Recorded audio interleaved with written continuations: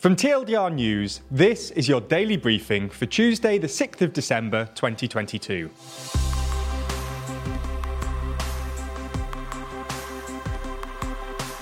Good afternoon. In today's Spotlight story, we run through how alleged Russian war crimes could be held to account. There are more things happening around the world right now though, so we'll run through three of today's other important stories, and in our exclusive Nebula section, we discuss the UK train strikes whilst on a train. Unfortunately, that discussion was recorded on a train, but Ben and Jack were on their way to catch a flight, so were unable to upload it in time, but hopefully we'll use it later on this week in the daily briefing. But first, how could the Russian state be held to account? We've seen throughout the war in Ukraine accusations of war crimes being committed on the Russian side. Some of these have reportedly taken place in the capital city of Kyiv and other surrounding towns. Some have seemingly taken place in Kharkiv and Kherson. But one of the most widely reported areas for war crimes so far in the war is Bucha.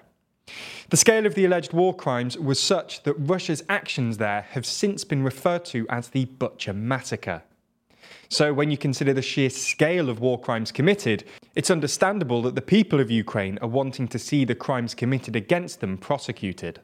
There has, though, been debate over exactly how these war crimes could be prosecuted. The EU has suggested that there could be a UN-backed special tribunal to prosecute crimes in Ukraine. There has, however, been some pushback on this plan. The chief prosecutor of the International Criminal Court, or ICC, on Monday claimed that his court was capable of effectively dealing with war crimes, and as such, there would be no need for such a tribunal. The ICC, based in The Hague, has the power to investigate war crimes in Ukraine, but it does not have the power to prosecute the crime of aggression, as Russia never signed the Rome Statute, which created the ICC itself. The court could, though, prosecute high-ranking figures for war crimes and genocide. The only real exception to this is that heads of state are usually immune to prosecution while they're in office. What this means in this case is that Russian President Vladimir Putin would be, in essence, immune from any punishment from the ICC.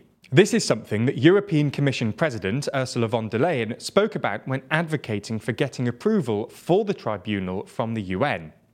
She said that this was essential to avoid such issues of immunity and said that she would work with international partners to get the broadest international support possible. International teams have been in Ukraine collecting evidence, but irrespective of how the international community decides to try and prosecute alleged Russian war crimes, it's unlikely that this will happen in the near future. Considering that it's not even yet been decided how such prosecutions will happen, it's clear that there's a lot of work ahead before any alleged perpetrators see the inside of a courtroom. Additionally, even if a UN-backed special tribunal is agreed upon, it's unlikely that Russian President Vladimir Putin will actually be prosecuted. Okay, so that's the biggest story of the day, but there's a lot more going on around the world. So here's a rundown of three other stories. Over the last few days, anti-abortion protests and demonstrations have been held in Malta as the country's parliament debates government legislation that would loosen the total ban on abortion. The protests brought together Malta's top Catholic bishop, the leader of the Conservative opposition, and a former centre-left president. The Catholic country has uniquely strict abortion laws and is the only EU member state to totally ban abortion, with no exception, even for rape or if the woman's life is in danger.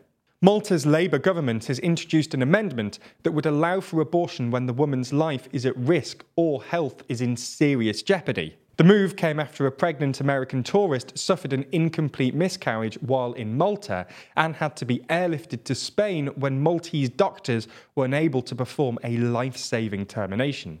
Some opponents of the legislation simply oppose any loosening of the law, while others say they support allowing abortion when the woman's life is at risk, but not when her health is at risk.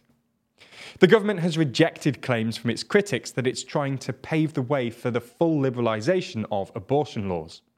Despite the protests and the fact that polling shows anti-abortion sentiment being the majority view, the government's legislation appears set to pass as it holds a comfortable majority and no dissent has emerged from within the party. There's more on the way, but be sure to subscribe and ring the bell to make the daily briefing part of your daily routine, or just search for us on your podcast app to listen along. Indonesia's parliament has approved a sweeping new criminal code, including a controversial ban on sex outside marriage, with a punishment of up to 1 year in jail and other charges that critics say will erode people's hard-won rights.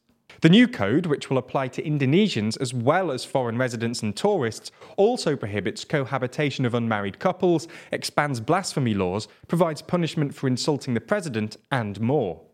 Rights groups have called it a disaster for human rights. It was passed with supports from all political parties, but faced criticism from Indonesia's Tourist Industry Board, whose deputy chief said the new code was harmful and totally counterproductive, as the tourism industry is beginning to recover from the pandemic. Indonesia's Justice Ministry defended the code, which will not come into effect for another 3 years, by saying it aims to protect the institution of marriage and Indonesian values, adding that the laws relating to morality are limited by who can report them, such as a spouse, parent, or child of a suspected offender.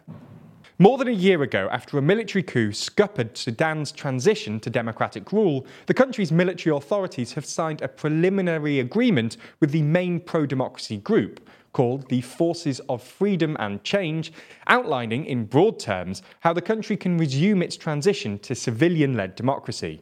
Sudan has been in a political standoff since last year's military coup. International trade has dried up, the economic situation has worsened, and regular pro-democracy marches have been violently suppressed by the security forces. The deal aims to establish a 2-year transitional civilian authority. It also limits the military's role in politics and investment and places the military as part of a Security and Defence Council led by the Prime Minister. However, excitement over the agreement has been tempered by the fact that a number of other key players in the country have rejected the deal, which sets no deadline for the transition to begin and also leaves a number of the more difficult issues, like transitional justice, for a later date. Protests broke out in the capital Khartoum over the signing of the deal. The Pro-Democracy Resistance Committee called for demonstrations, saying any deal must include transitional justice and security sector reform in it from the start.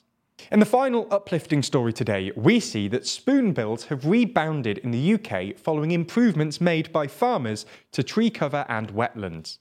The spoonbill was once common among England and Wales, but were hunted for their feathers and meat. For a small period, they were extinct in the UK. A small colony of them were found in France, though, in 2010, and they soon made their way back to the UK. This year, a record of 77 young from 43 pairs of spoonbills were recorded. It appears that they're facing a small boom in their population.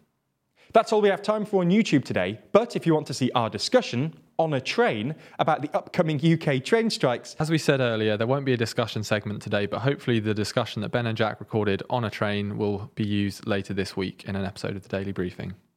Then watch the extended ad-free edition of the Daily Briefing over on Nebula. Nebula subscribers not only get everything you've already watched ad-free, but also an extended edition of the show every single day, available to watch on Nebula or stream on your podcast app of choice. So if you want to support the channel and get a more extensive daily briefing every day, you'll want to sign up. And there's good news. Our friends at CuriosityStream, the streaming service which offers some of the best documentaries, is offering a deal whereby you can get both platforms, CuriosityStream and Nebula, for less than $15 a year. That's all the best documentaries you could want on CuriosityStream, and then more TLDR on Nebula, including the extended briefing, other full exclusive TLDR videos, and it's always ad-free. Click the link below to get both services for less than $15 a year and support the channel.